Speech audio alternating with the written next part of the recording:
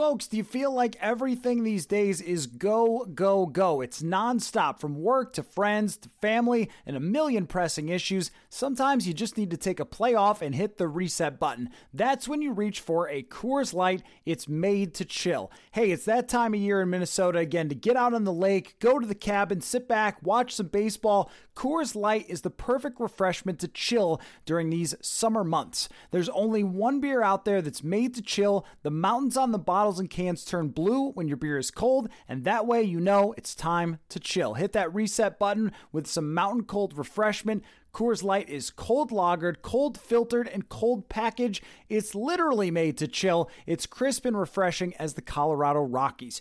Coors Light is the one you should choose when you need to unwind, when you want to hit the reset button. Reach for the beer that is made to chill. Get Coors Light in the new look delivered straight to your door with Drizzly or Instacart. Coors Brewing Company, Golden, Colorado, and as always, celebrate. Hey everyone, it's Lindsay Rhodes, and I've got a new podcast, The NFL Roadshow. Fun and kind of nerdy conversation about the NFL every Monday, Wednesday, and Friday. I've got some amazing guests that are joining me. I'll be breaking the huddle with the top stories, previewing games. We'll get you set for the weekend fantasy with our Fantasy Friday episodes, and we'll answer some of your questions as well. So subscribe to the NFL Roadshow on Apple Podcasts, Spotify, or wherever you get your podcasts.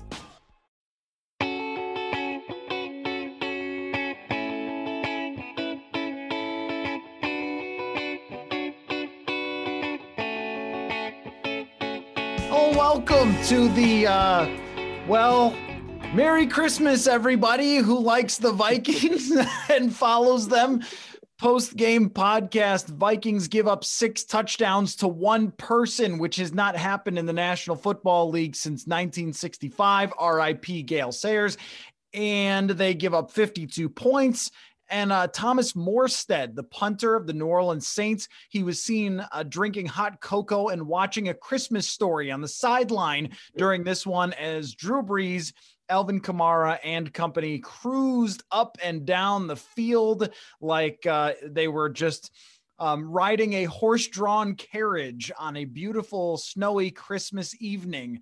That's what it looked like for the offense. It was that easy. How do you throw 2 interceptions and still score 52 points? It can happen only against the Minnesota Vikings, who have given up now 50 points in this game for the first time since 1963, since 1984, but the most points since 1963, and so on and so forth. And the incredible, ridiculous, preposterous numbers of what the Vikings defense did today pile up. And on offense, they're all right. They did some stuff. They looked okay. There was some disappointing drives. There were some good drives that happened, but 52 points, Paul Hodowanik. What is going on, buddy? Oh man, I was over at my close family's house, all masked up, watching this game with many, many Vikings fans. And there was lots of screaming, lots of just like incoherent, I need to get up and go get a cookie. Like just no one was happy. I was sitting over there on the couch just trying to put this into perspective for everyone. And man, 2020 has been a bad year. I think a lot of Vikings fans say, oh, Christmas, this will be a fun day. We get to watch our team play. And boy, it did not turn out like that. I'm excited to talk about this game because there were just a lot of things that happened that I want to get into with you. But man, it is not a good day to be a Minnesota Vikings fan. Well, here's where I want to start. I want to start by saying this. It was appropriate because the Vikings played this exact football game against Mitch Trubisky and lost, against Mike Glennon and nearly lost, against Carolina and Teddy Bridgewater and nearly lost. And they played, numerous other games where they were a little better than this, but mostly like this. Against Tennessee, they got up ahead, 2 scores in that game and lost. Against Seattle, they got up a couple scores and lost. And the offense always found a way to be good statistically and put up good numbers and yards per play and all those things, but yet disappoint you at the worst times, which was this game. So 52 is going to be the number that everybody focuses on and that we talk about for a long time. When it comes to Vikings meltdowns, hey, remember on Christmas when New Orleans dropped 50 freaking 2 points on them when they went down to the Superdome? Yes, that will be what we discuss. But I think this was a microcosm of what the season has been. And then at the end, they decide to throw a 50-yard pass or whatever. Like, they were clearly running up the score and trying to get Alvin Kamara his 6th touchdown. Usually that does not happen in the NFL. So this game could have been kind of put away earlier by the Saints, but they decided to go full like Tecmo Bowl or Madden on this thing and just run up the score. Maybe, it's a little getting back at them, I guess, for the playoff losses or whatever it might be. Okay, that's fine. So 52 will be the number that sticks in everybody's head. But here's what will stick in mind. Not only, of course, and we'll get into the defensive performance, not only Kamara running over them. If they didn't throw a pass today, they still win by 30 points, I think, or whatever. They still score 30 points, the Saints, if they don't throw a single pass today. That's how dominant their offensive line was over the Vikings defensive line. But there were multiple opportunities for the Minnesota Vikings to stay in this game and make this one of the most fun and entertaining shootouts of the year, and they didn't do it. And I'm not saying that Kirk Cousins is at fault. I'm not saying it's the offensive's fault when you give up 50 plus. Of course, I'm not saying that. But we saw all the same problems that we've seen repeatedly. We have seen, hey, it's 2nd down and 1. And I guess like God compels us to run the football because there are no other options on a 2nd down and short from what you can do. 2nd down and longs, there weren't a ton of those today because the Vikings were moving the ball, but it's just always like we have to commit to this same exact thing. We cannot go for it on 4th down and 3, even though we know the other team's going to score. I don't care if you pin them at the 3 or you give it to them at the 45. They're scoring. Did you not see the first couple drives? They will score. It's 4th and 3. You have Justin Jefferson and Adam Thielen and Irv Smith is great now and Delvin Cook. And you think, 3 yards? We just can't do it. I don't know how we could come up with 3 yards to keep our drives going.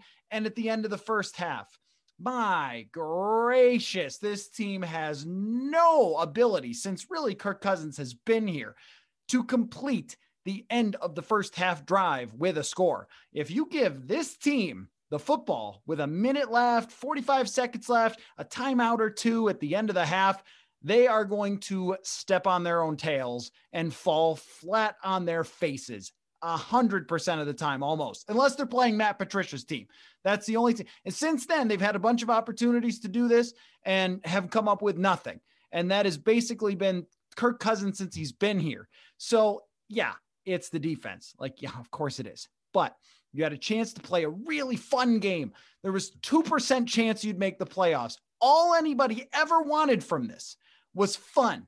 And you punt on 4th and 3, you hand off on 2nd and 1, you get sacked on 3rd and 4 and sacked on 3rd and 5, and you screw up an end of the half drive, and you took away any chance for it to at least be a really cool shootout. And it just reminded me, and of course it's the team that went to the Super Bowl, but last year, San Francisco and New Orleans played this very game, even as great as San Francisco's defense was, and they won 48-46. It was super fun. And I think there was an opportunity here for this game to be like that. For, hey, their guy scored a bunch of touchdowns, but so did Justin Jefferson, and he had an amazing game. And instead, they had a good game. It's 6 catches for 85 yards, 10 targets. Okay, no one goes to jail. But was there opportunities to have a great game? Maybe. So there's the rant for you. And we're going to have more rants because they gave up 52 points. But there's where it sets in my mind is why it's so perfect. Because anytime the defense has faltered this year, you just lose because you don't play in the most aggressive or the smartest or the most efficient possible way. And then your quarterback and your offensive line combined have a tendency to let you down on key 3rd downs. And that's the 2020 season all wrapped up in a nice little ball for you. Okay. Deep breath, Paul. Okay. All right. I would still argue maybe someone needs to go to jail for Justin Jefferson, because yes, you can look at the stat line now, 6 catches, 85 yards, but several of those came when the game was already pretty much over. He really only had like 2 receptions for like 36 yards for a big chunk of the game, and I get it. Marshawn Lattimore was shadowing him for a while and made a couple good plays on some passes to him, but you still got to try to find him more. Adam Thielen ends up getting in the end zone, get some extra yardage towards the end of the game. Again, probably could have targeted him more. Irv Smith did have a nice game. Maybe he pushes us to not see Kyle Rudolph again. That's for a different podcast, but that happened today. But I'm going to push back slightly just because I don't know if we can lead this first 10 minutes of this podcast and talk about the offensive flaws, because yes, they did take sacks on third downs. Yes, they punted on some fourth downs when they shouldn't have. But you said it. They let up 52 points, the most yards they've ever given up, the most 6 touchdowns to Alvin Kamara. Probably should have been 7 if Sean Payton doesn't have a weird infatuation with Taysom Hill and getting him into the end zone inexplicably that one time. Kamara could have easily had 7. I was slightly pushing for them to try to score in that last, like when they kneeled down just to give it to him, just so we could make even more history. Might as well just top it off with that. But yes, they made mistakes on offense that have been reoccurring.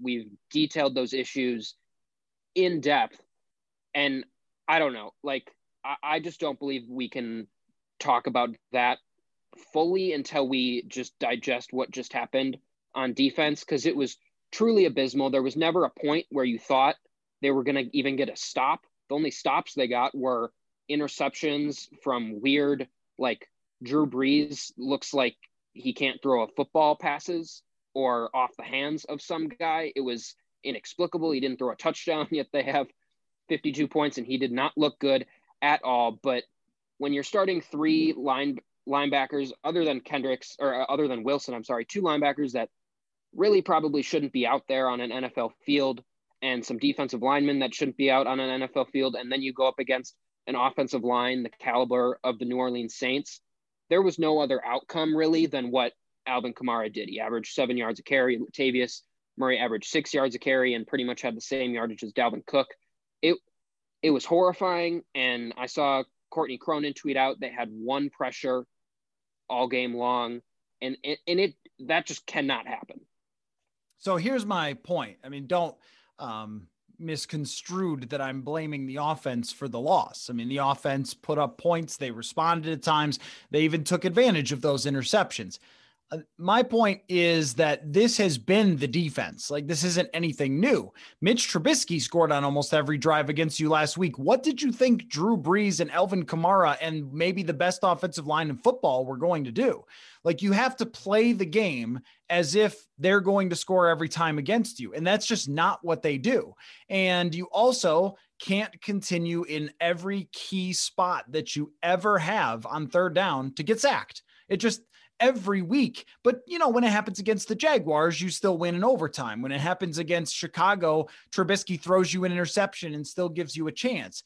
When it happens against the Saints, a team that is just super talented on offense, and they don't even have their best player. Or I guess maybe second best. I don't know what you call Michael Thomas. The guy sets the record for catches last year, and he still might not be as good as Alvin Kamara, but they don't even have him, and they still put up 52 points, and their quarterback is floating balls, like you said, like an air, hot air balloon just flying in the air, and they're still throwing to receivers wide open. I mean, the guy's throwing the ball 14 miles an hour. I mean, it looks like high school football being thrown, and yet guys are so wide open that it doesn't even matter if it takes 12 seconds for the ball to arrive 20 yards downfield. I mean, it's really remarkable. So of course, that was a horror show and one of the worst defensive performances that I have ever seen. There was one that came to mind for me. None since Zimmer has been here, of course. I mean, even opening day against the Packers was nowhere near as bad as this.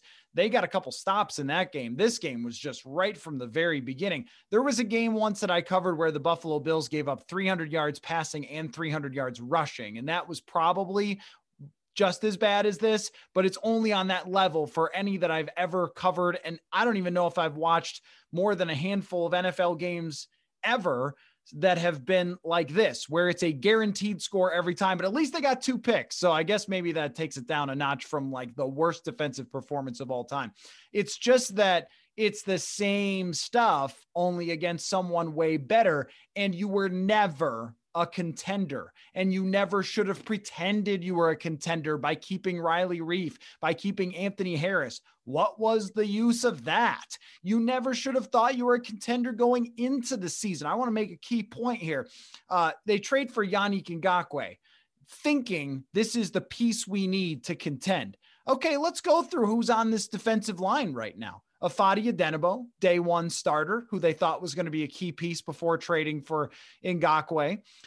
They had Jaleel Johnson, the guy that they said would be totally fine filling in that spot, and they didn't need to get anybody from free agency. They had Shamar Stephen, who the media was given an entire dissertation by Andre Patterson about why we don't know how great Shamar Stephen was. That is a thing that happened in training camp. We got this big, long explanation of how we just don't give him enough credit. Guess what? I'm going to keep doing that after today. Thank you. And what do you got? DJ Wanham also starting, Armon Watts in the mix. These are not guys who they had to pick up off of free agency. These are the guys they started the season with. Yes, I know that Danielle Hunter is out. Yes, I know that Michael Pierce was out. Danielle Hunter got hurt on the first day of training camp. Michael Pierce opted out on like the first day you could opt out. There were free agents available if you wanted them to sign rather than trading for Yannick Ngakoue. There were guys who signed cheap deals. I noticed Logan Ryan, a corner, but they've had plenty of problems there. A corner just signed an extension with the Giants after signing a super cheap deal before the season started.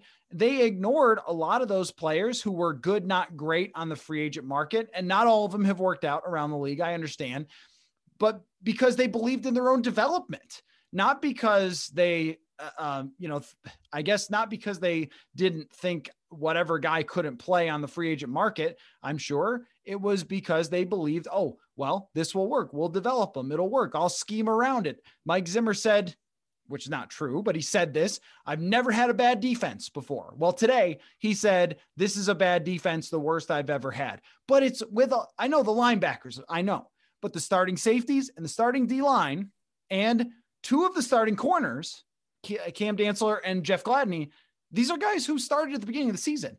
You are missing 2 linebackers and 2 defensive linemen. If you go from missing 2 defensive linemen and 2 linebackers to the worst defense in the league that's giving up 52 freaking points and 6 touchdowns to 1 player, then you were never remotely good to begin with. And that, I think, is the most frustrating thing is you ignored a bunch of very obvious weaknesses and the fact that you were skating on the thinnest of ice. And if you had 1 injury, 2 injuries, 3 injuries, you were going to be playing guys who belong in the XFL for the full season. And that's what you have at defensive tackle at this moment. And hey, look, you ran into a good team finally, and boy, they let you know it. So I think where it all comes together is, look, if you get to 1-5 and you admit, it's a bad year. It's really hard to make up for losing Everson Griffin, Linval Joseph, Danielle Hunter injured, Xavier Rhodes, even though he didn't have a good year last year as an NFL player. It's tough.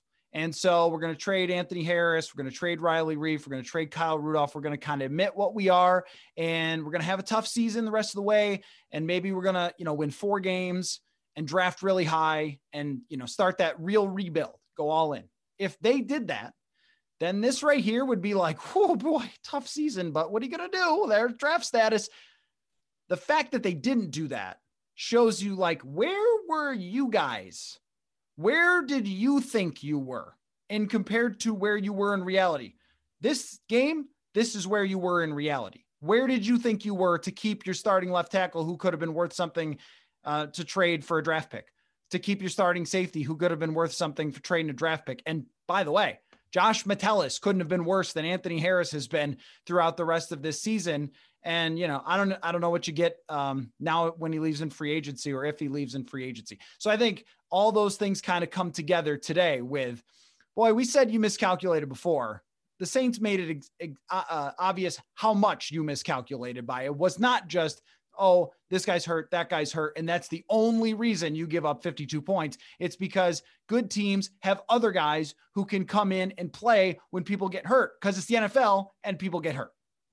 Yeah, and this is why I kind of want to revisit something we touched on last week is any of this defensive performance Mike Zimmer's fault? And largely we decided, these are bad players. Zimmer is still scheming some stuff up on third downs. And okay, maybe he's just doing an all right job with what he had. After this game and just thinking about that discussion a little more, I want to push back on that a little bit, because I was going through a lot of the things that you just said in your head. And the tackling was horrendous, even for starters. Smith and Harris were not good. Those are Zimmer's guys. And people point to, okay, well, they lost a lot of guys on injuries. They had Michael Pierce opt out. The injury, they've had bad injury luck. That fact is true.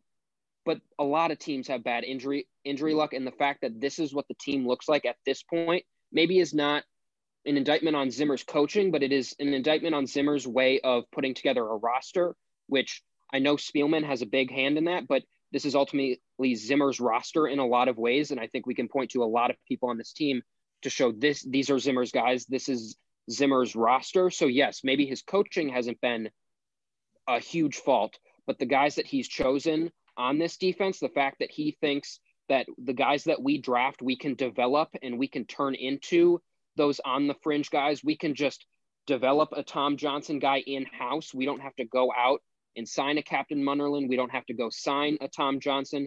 We trust ourselves to develop those guys internally. That hasn't happened. We haven't really had a success story along the defensive line of, the starters are out, but this guy has been here. He has now turned into a piece where, okay, he's doing his job. He's doing good. That hasn't happened. So they miscalculated on what they thought they could do with the defense. I put that on Zimmer. They sign Anthony Barr to a contract extension. That's a Zimmer guy. Both of them, Zimmer and Spielman, go in on signing Cousins. They know that means stuff from the other parts of the roster is going to get stripped down. Zimmer was obviously on board with that. Cook gets signed to an extension. All these things then take away from your ability to have depth. And then when that depth is tested, I don't think we can then give Zimmer a free pass and say, well, he just didn't have the guys to coach. Yes, he didn't have the guys to coach, but he is responsible, partially at least, for not having those guys, just not having the guys is the way he decided to construct a roster. So I wanted to come back to that point because, yes, maybe his coaching hasn't been his fault. The schematics of what he's tried to do with the players he had might not be bad, and maybe he's optimizing the players that he has, and that's just how bad some of these guys are. But I still think he does deserve blame for this defense at this point because he has been the constructor of this defense wholeheartedly. Want to remind you to go to sodastick.com to get your original Minnesota sports inspired goods. There are many great designs. Someone on Twitter recently sent their John Randall shirt, and there's the Can't Stop the Thielen hats, the Tecmo Bowl throwback shirt, and much more. All of their apparel is screen printed here in Minnesota on super soft, super comfy shirts and hoodies. You will love it. We're going to hook you up with free shipping on your next order. Use the code PURPLEINSIDER for free shipping. That's SOTASTICK.com. Soda Stick, original Minnesota sports inspired goods. Code Purple Insider for free shipping. And I think it really shows you that when you put efficiency aside for win now and you sign guys to ridiculous contracts, like you mentioned with Anthony Barr, but let's not forget Kyle Rudolph in this. You sign Kyle Rudolph to a huge contract extension and then never throw him the football. This has been a pro throw the ball to Kyle podcast here. But if you're not going to, and then all of a sudden Kirk Cousins loves him some Tyler Conklin the minute that Kyle Rudolph is out, then you don't sign them to a contract extension. But they felt like they were pushed into a corner where, hey, we got to win. We got to win. We can't give up any of the talent. You got to sign. Think about this. Anthony Harris, the guy who plays next to, Harrison Smith, has always been one of those positions where it's just like, hey, find an undrafted guy, develop him. If he's smart, if he's hardworking, he'll be able to play next to Harrison Smith, because Harrison Smith is a borderline Hall of Fame caliber talent. So great. And then they decided just now, even after Mike Zimmer said at the combine, they didn't see safety as the highest paid position or should be. And then, they franchise tag him and they don't trade him away. Even though they had an opportunity, because they said, oh, well, it's, we want a second round pick and you're not giving up enough or whatever. You look at that like, well, what's $11 million for, a nose tackle who can actually do anything? I mean, this is the thing. Like, you could be in the playoffs, and no, you're not going to compete for a Super Bowl, but you could be in the playoffs. You could not embarrass yourself on national television on Christmas if you sign Snacks Harrison or, somebody else who's played in the NFL before at the position. Instead, you just like, oh, we'll just move Shamar Stephen over to starting nose tackle to play 70% of the snaps or something. Like, that's not fair to him. I mean, he's a backup player who plays 25% of the snaps on a good team. That's what he's always been. And then all of a sudden you say, no, it's fine. Jaleel Johnson's not an NFL player. Sorry, just not even close. I don't think. I think he's an XFL, whatever the next summer league comes around. That's like his talent caliber. And you said, it's fine. We'll just start him at 3 technique instead of how you spend your money. And so in a lot of ways, and the Ngakoue trade is just I'm sorry, you have to keep coming back to it, because they readjusted Riley Reif's contract and moved that all around to fit this guy in, because he's the final piece. When you're so desperate all the time to try and win and you throw efficiency out the window, you end up with a roster that's got a couple of players making all the money and everybody else is guys who just, can't play. And part of it, and you make a great point, is at some point, if you believe a little too much in your own BS, I don't know if you ever heard that saying, but like somebody who's believing in their own BS, then you start thinking that if you just draft an athletic tall guy who didn't have a lot of sacks, then he'll just be Danielle Hunter and you'll just develop him and he'll be Danielle Hunter and that's it. Nope. DJ Wonnum is not Danielle Hunter. I'm just going to go ahead and say that. And we could just draft 4th round, defensive lineman. We'll just develop them. Well, not if they can't play. I mean, it's draft luck. A lot of building of the 2017 season is draft luck. It's Stephon Diggs comes out of nowhere in the 5th round. How are all those other receivers that they've drafted in the 5th, 6th, and 7th? How are they working out? How's KJ Osborne playing? He was inactive today. What's Stacy Coley up to, and Rodney Adams and all? Like, oh, we can just, hey, we had Jarius Wright. He was like that cheap 3rd receiver. We'll just like bring in Tajay Sharp. Like, come on. I mean, these things worked because sometimes stuff comes together. Sometimes you land on a bunch of draft picks, but then when it doesn't, you have to recognize that it didn't. Anybody who watched training camp could have told you that the 3 technique position was a major, major issue. And they just said, no problem. That's all right. We'll work around it. We'll coach around it. Everybody said, hey, is it going to work out to have a bunch of rookie corners? Is that like a thing that usually works? Oh, we'll just coach them up. We'll just coach them up. Okay. I mean, now look, if you didn't set the bar at being a playoff team, if you didn't make the Ngakoue trade, if you didn't keep all your stars at the trade deadline or your guys who could be traded, fine. Yeah. I mean, today's result's not that big of a deal, because it's like, who you are. That's where everything gets questioned. And I also think too, I mean, it's really hard to question drafting, right? Because drafting is random and it's weird. And like, look, everybody passed on Lamar Jackson, but thought that Josh Rosen would be better. And like, we all get it wrong all the time, but they've gotten it pretty wrong a lot recently, and it's showing up. Justin Jefferson is like the shining beacon light of draft success, but you have to, close your eyes and hold your nose if you're going to talk about pretty much the last how many drafts now. So, I mean, this is what happens. This right here is the Cincinnati Bengals under Marvin Lewis. This is what it has become. This is the nightmare scenario. And now here's what we have to talk about, Paul.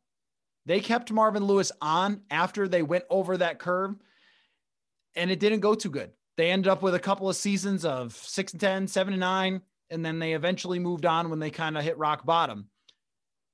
In your opinion, and I'll just react to what you think on this, What does this 52-point performance by the defense mean for the head coach? I mean, that was where I was going to go next with you. And the thing I was going to point to is last year, that Sunday night game, or I forget what night it was, but the Green Bay Packer game at home, when they just get run out of their own building by the Packers, and there's a segment of the Packers fans that stay and are chanting out like an hour after the game and are welcoming the players back onto US Bank Stadium like it's their own stadium.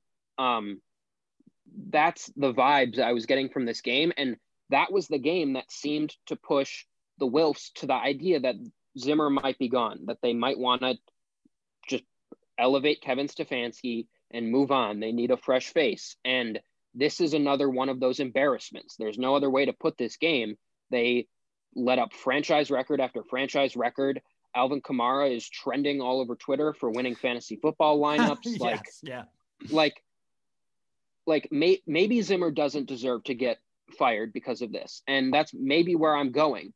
But when you have one of these types of losses, this is when the owners just decide to do it anyway, because they're embarrassed of what they just watched their team do. They're embarrassed for, this is their name behind this, and this is just what happened. They let up 52 points to a quarterback who looked like he struggles to throw the ball at some points, and like a defense that was just getting gashed over and over and over again. And as you said at the beginning, the coach isn't exactly the friendliest person. Like this, like, it's not like, oh, but he's such a great guy, like we can't let him go. Like, I don't know if that's what the organization is going to say if Zimmer's gone. And so I don't know if he should be fired. Like, it feels a little bit reactionary after this game to bring out the pitchforks and call for his head, because we've seen all the good things he can do. But if they decide to move forward with him, we now see a lot of like troubling signs. We see all the bad in-game decision making that he has continued to do. We see his, maybe we don't know how much influence he has in the offense, but it seems to be enough to where it's keeping the offense from doing what they need to be doing, at least in certain play calling situations and the way that they want to establish the run. That seems to be from Zimmer on down. And the hallmark was, even if those things are happening, he's going to have a defense that keeps you above a certain threshold. And that crumbled this year. Yep. Yes, he doesn't have the players, but the hallmark he was here for was a defense where we're just going to keep you above water. Even if I have deficiencies on the offensive side of the ball, even if I have deficiencies working with my coaches, even if I have deficiencies communicating with my players, I'm going to have a great defense and we're going to be a good team regardless of those things. Those things have disappeared now. So the thing that Zimmer has been able to like put up as his wall of why he's here is crumbling right now. And so I don't know how I think he still could be the head coach moving forward, but at this point it doesn't look good after this game, because we've talked about, you just run out of time sometimes. And this game didn't exactly strike me as they were loving Zimmer and they were going to push towards the end for him. So there are lots of situations where I think that teams overreact a little bit. I'll give you one. How about, the New York Giants, who go into a full, complete rebuild, tear the whole roster down, and they give Pat Shurmur 2 years, and then they fire him, and then they go to another guy who's kind of a clown. It's like, is this really the right thing to do here? Jim Caldwell's firing in Detroit. I kind of understood it the year that they did it.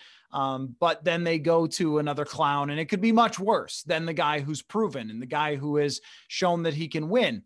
But the thing about this situation with Zimmer is this is a different group. Like, this is not the Zimmer team that was built from the dirt up to being a team that goes to the NFC Championship and then sets the bar at going to a Super Bowl every year when you go into training camp. Like, this is a completely different roster than all of those guys. And the focus of your team now should be not necessarily around defense. It should be around Justin Jefferson, who is, a top 5 receiver in the NFL in an eye blink. Like he steps onto the field and all of a sudden he's a top 5 receiver in the NFL.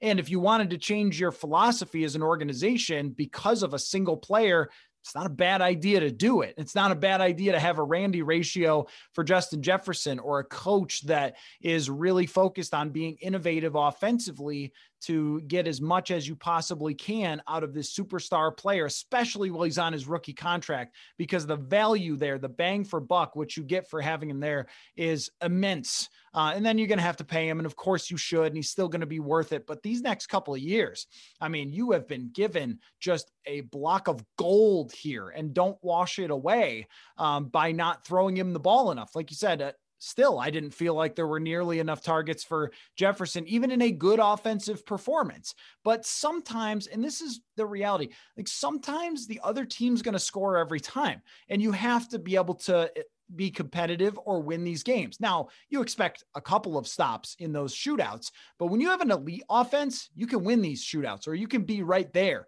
And this game could have been fun.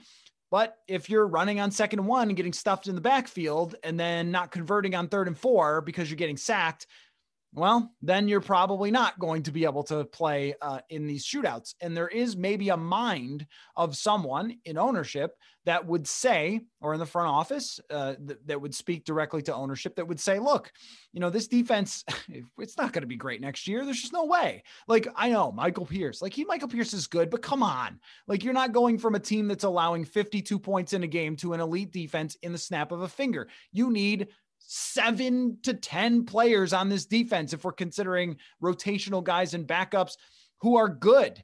You need more stars. I mean, they lost a bunch of star players in this last offseason. So there's a lot of ways to go, and you might look at it and just say, look, I mean, thanks for what you did before, but what we need you to do in the future, it doesn't look like you're up to. And they could say that. Now, I don't think it will happen. Week 17 might matter here. If they go to Detroit and they give up 50 points to Detroit and they lose to a team that's already fired their coach, that has nothing to play for, with a quarterback who's injured, by the way, and if Kenny Golladay doesn't play, then their number 1 receiver is hurt. If this happens next week, then I think we're really having this conversation of like, is it time? Is it time to just say, hey man, like you did a lot of great things, and I fully believe Mike Zimmer is a great defensive coach, but this isn't going to work. I don't know. I mean, I think that conversation happens. And today is the button is pushed where we have this conversation again. The button was turned off after they won the playoff game, and we knew that Zimmer was going to get an extension. Okay, we're in the kind of hot meter. All right, let's shut it off. Let's turn it back to the blue. But today, I didn't even have it there going into today. I just had it as kind of like a simmer, you know, like not even in the orange, but still like in the mild blue. But 52 points, embarrassed on national television. I mean, that matters. That matters to where you're at. And by the way, you still had a tiny chance at the playoffs. You were not eliminated yet. It's not totally insane to have seen this team winning 2 and seen Arizona losing 2. Arizona is a majorly flawed team. So with the result that happened today, you can make all the, hey, Danielle Hunter's not here, and hey, you know, this and this and this and this. And I get it. And that's all fair and it's valid. The Saints are a better team than you are right now. It's all true. It's the explanations, not excuses. Like, yeah, they are explanations, but you got run out of the building. Like you just got your tail whipped. You didn't come up short in a 41-33 game that was fun. And you go, well, you know, okay, well, we're not there yet. This was wow. And you have the coach, I don't know who exactly he's throwing under the bus, whether it's players or the front office or whoever, but you have the coach saying this is a bad defense. This is the worst I've ever had. I mean, those are the types of things that happen when a coach is now officially on the hot seat. And I think if they do not make a surprising move at the coaching position, that at very least we're going into next year talking about like this team has to be good. They have to be good right away. There is no 1-5 start that gets survived here, is kind of the way that I would look at it. Yeah. And if I was a player, I don't know if I would have a problem with Zimmer calling us the worst defense ever. 'Cause I mean, you just laid an absolute stinker, but I can't imagine it exactly feels great when you're when your head coach comes out and say, this is the worst defense we've ever had. And just one more thing on the injury luck. I know people point to it, and yes, it has caused a lot of problems on the defense, but by and large, your quarterback has stayed healthy for all games. Your running back has stayed pretty much as healthy as you can ask any running back at this point to stay healthy. Your top 2 receivers have been healthy. Your top tackles on both sides have been healthy. Your center has played in every single game. You have had Anthony Harris and Harrison Smith for every game. So yes, they are missing their superstar defensive end and they're missing their superstar linebacker, but every team has injuries. And so, yes, they've been bitten by the injury bug, but it's not like it's decimated their entire roster. It's decimated a few people who have a big influence, but the fact that those people have such an influence that it causes an entire unit to crumble is a bad sign for the people making the decisions about the roster. Well, you make a great point with the fact that Kirk Cousins has been good and has, overall a good season. I know that there are people who want Cousins out no matter what. And look, objectively, if you go through it, you do not usually end up with him being worth the cap space. And I get that. But this season, by PFF, top 10 quarterback today, played fine. If you have that 2017, 2018, 2019 defense, you are right in this game. You might win this game with the performance that Kirk Cousins gave. And that's been the case for a lot of games this season where he's played well enough to win. And it has been like, they run right at Drew Samia on 4th and 1. They run right at Dakota Dozier on 4th and 1. They, do a lot of these things that we've been talking about, fumble punts and so forth, and missed field goals and all those things. But the fact that you have top 10 quarterback play this year by PFF, by quarterback rating, those things, and you still end up in this point is made especially worse when you look at the other teams who are kind of in the same predicament. Let's go through them. San Francisco's 5-9. Well, their quarterback got hurt. Okay. So Carolina is 4-10. They're completely rebuilding in a terrible roster, and their coach is way in over his head. Atlanta is 4-10, not that far away from 6-9, and Atlanta fired their coach. Detroit is 5-9. They fired their coach. Philadelphia changed quarterbacks. New York is terrible and rebuilding and also had their quarterback hurt. Dallas had their quarterback hurt. Washington has had 2 different quarterbacks, and one of them is Alex Smith, who can't really play anymore. The Chargers rebuilding and bad and probably will fire their coach, but are playing a rookie quarterback.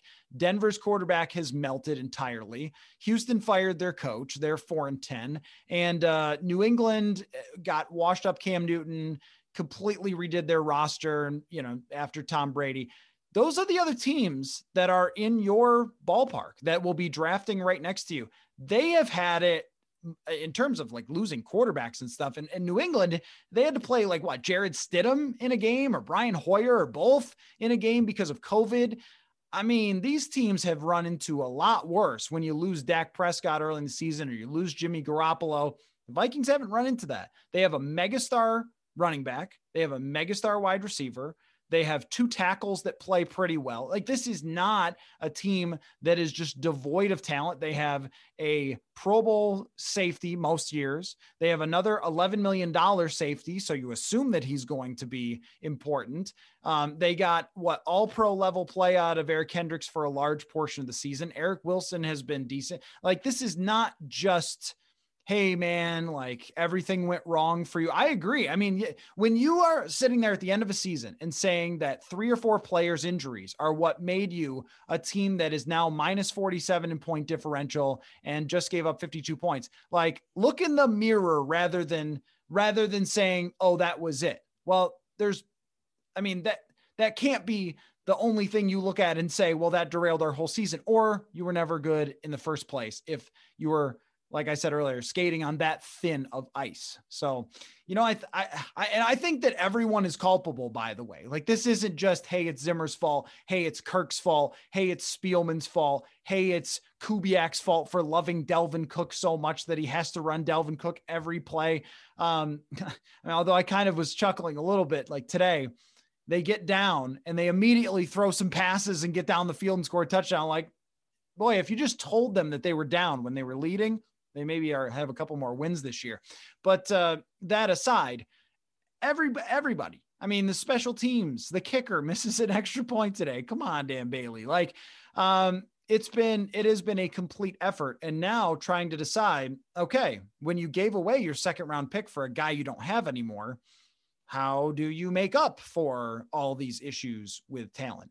How do you find the money when, okay, just cut Riley Reiff, but that's cutting a good left tackle or an NFL quality average, maybe a little above average left tackle. You are, you get rid of Anthony Harris. He's probably replaceable, but what if you sign the wrong guy or something? You know what I mean? Like there's all these things that are going to be left up in the air. And this offseason, I guess the way I look at it is you can stay kind of the course. You could draft a defensive tackle and that might work. But stay in the course. I got to say, Paul, it kind of feels like you're going to end up with a lot of the same things. And then next year will be determined by the same things it usually is.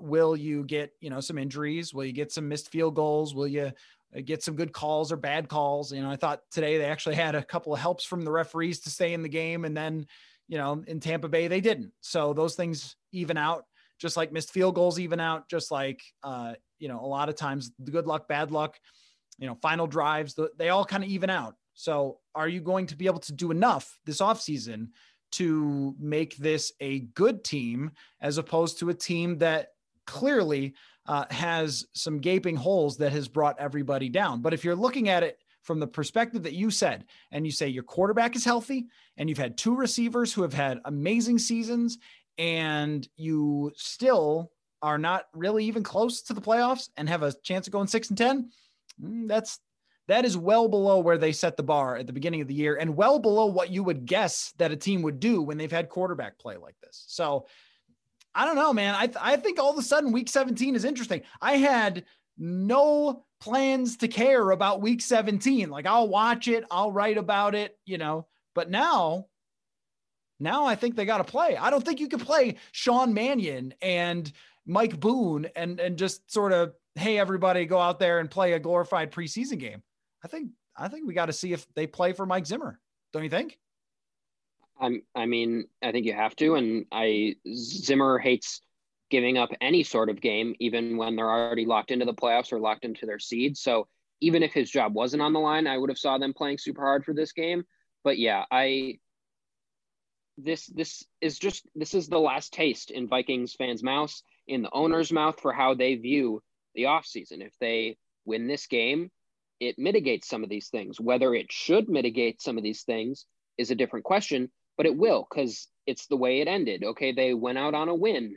They finished 7-9, and then people are going to start taking the holistic view, and they're going to say 7-9, they won the last game, they did this and that, and okay, maybe they're ready to do something next year. But if they lose this game and it goes badly, that's 3 bad games in a row, and it's not encouraging. So yes, I think Zimmer needs it for momentum to be able to show that he is still the right person to take this team on the right trajectory, because I don't think anyone thinks this team is devoid of all talent to be bad right away. Like there is a version of this where they're good next year and they're good going into the future. They have the building blocks for that. Yes. Yep. And so I agree. Totally agree.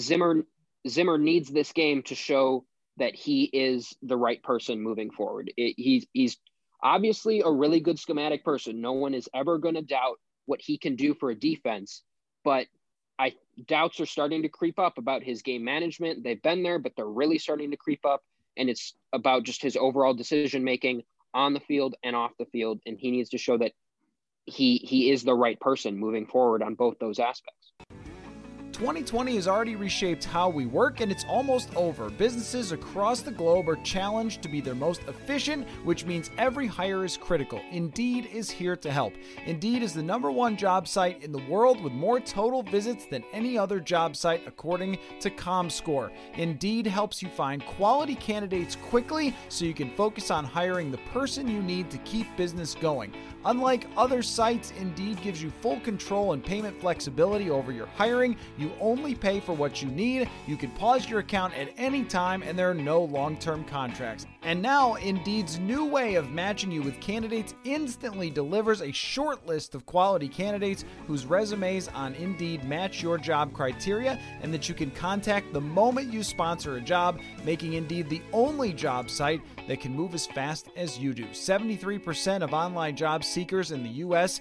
Right now, Indeed is offering our listeners a free $75 credit to boost your job post, which means more quality candidates will see it fast. Try Indeed out with a free $75 credit at Indeed.com/Blue Wire. This is the best offer you're going to find anywhere. Go right now to Indeed.com/Blue Wire. Offer valid through December 31st. Terms and conditions apply. Football is in full swing, and you might not be at a game this year, but you can still be in on the action at BetOnline. BetOnline is going the extra mile to make sure you can get in on every possible chance to win this season. From game spreads and totals to team and player and coaching props, BetOnline gives you more options to wager than anywhere else. Head to BetOnline today and take advantage of all the great sign-up bonuses. Don't forget to use promo code BLUEWIRE at betonline.ag. That's Blue Wire, all one word. BetOnline, your online sportsbook experts.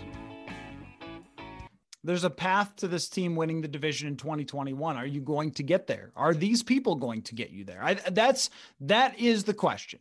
And I don't know, because I've covered so many Zimmer games and I've covered so many wins, and he's got a good record. And 2017, of course, is a tremendous coaching job. Number one defense in the NFL, backup quarterback, going to the NFC Championship. Overall, the NFC Championship didn't go well, but I've seen him coach him up, and I've seen him scheme, and I've seen him scheme wins like he did last year against New Orleans. And so when you see that, it's hard for me to say, okay, well, he'll just never win again with this group, because he's done it before. And he took a group that wasn't that good and was 7-9 in 2014 and turned it around. But now 2014 just seems a long time from now. I mean, you look at the scoring percentages. It's a stat that I bring up from time to time, but if you scored on like 35% of your drives in 2014 or 2015, you were pretty good. Now you're toward the bottom of the league. I mean, it's changed even in 5 years here, how the game is being played. And you wonder if it's not going to work out the same way. I'm never going to say for sure that it won't, because this team has been a winner basically since he's been here, or at least in the hunt, going to the final weeks, competitive. But there have also been a lot of things along the way where you go, boy, there's a lot of people who have gotten tired of that message and who have grown weary of kind of hearing the same things with Zimmer. And so it's going to be a real push and pull, and it'll be a fascinating conversation. This was not a conversation before this game, and now it is. And I think that is entirely deserved. So before we wrap up, Paul, I want to point out, I want to do two things. Number one, I want to point out that some people did play really well in this football game for the Vikings on the offensive side. And it's just sort of like funny to say, but Irv Smith Jr., I think, played a great game. 2 touchdown catches, of course, made a couple other really, really great plays. And I'm ready to call it, I think. Like Steve Karnacki on television, the guy that did the presidential election, and he's doing the playoff races and stuff. I'm ready to call it. Irv's good. I think he's good. Early in the season, we're like, what's going on with Irv? But now that he's been the starter, he's proven it. He scores touchdowns. He makes plays. He could go down the field like he did last week. And Conklin can play. Like, he's, I think, capable of being a number 2 tight end in the NFL. And so I think this is it. I think I'm ready to call it because he played well. And another really ironic thing, if you're designing an NFL offense for 2020, your ideal rushing statistics in a close game, which, this was not really a close game, but your ideal stats would be 17 carries for 90 yards, 5.3 yards per carry. Like, that's ideal. The way that they use Delvin today, ideal for the most part. The second down and 1 runs, usually you get those first downs. Sometimes you don't. But other than that, ideal rushing statistics, ironically, in a game where they were just playing from behind the entire way. Like, that's how it should always kind of be, actually. Efficient, throw them the football. Anyway, so I just thought that was funny. And I wanted to say that I am thankful very much on this Christmas Day for all of your work. And again, we've been using your last name because you have a job now, and I'm proud of you for that. But just all of your work on these post-game podcasts. I know that next week is our official last one, but since it's Christmas, I wanted to say Merry Christmas to you, Paul. Great, great work. And I've really appreciated. Sometimes you end up sitting there and nodding your head as I rant like a crazy person for like 14 minutes in a row. I'm sorry for that, but you've done a great, great job on these post-game podcasts, and I really appreciate it. Well, thank you. Thank you for having me and trusting me to be on these post-game pressers. I would assume, I don't know how many people listen to these. Maybe it's better that you don't tell me how many people listen to these post-game pressers, but thank you for letting me on. Thank you for all the people that are here listening to me talk about it at whatever we're at the hour mark, that they're still here listening to us. So thank you. I am also thankful to be doing this every week. I love it. Well, we will continue into the off season. We'll get you on hot routes and we'll make sure that it still carries on, but we've got one more, and we will see next week against the Lions if you and I are talking about, oh my God, can you believe they just did it again against the Lions? Or if we're saying, at least they ended on a nice note and so played well and so forth. And now what is to come in the offseason? We shall see. We never really do know. So thank you, Paul. And a Merry Christmas to all of you who have listened. This very podcast just this week cleared over 500,000 downloads since starting in May. It's about 100,000 downloads a month, which has been incredible that you've given me all this support. And actually the purpleinsider.substack.com just cleared over 800 paying subscribers who get the daily coverage. And again, just can't thank you enough. So everybody have a Merry Christmas. Just calm down, watch a couple of bowl games, try to get over it, do what you can. And I'm sorry for everything with this team, and we'll catch you next time.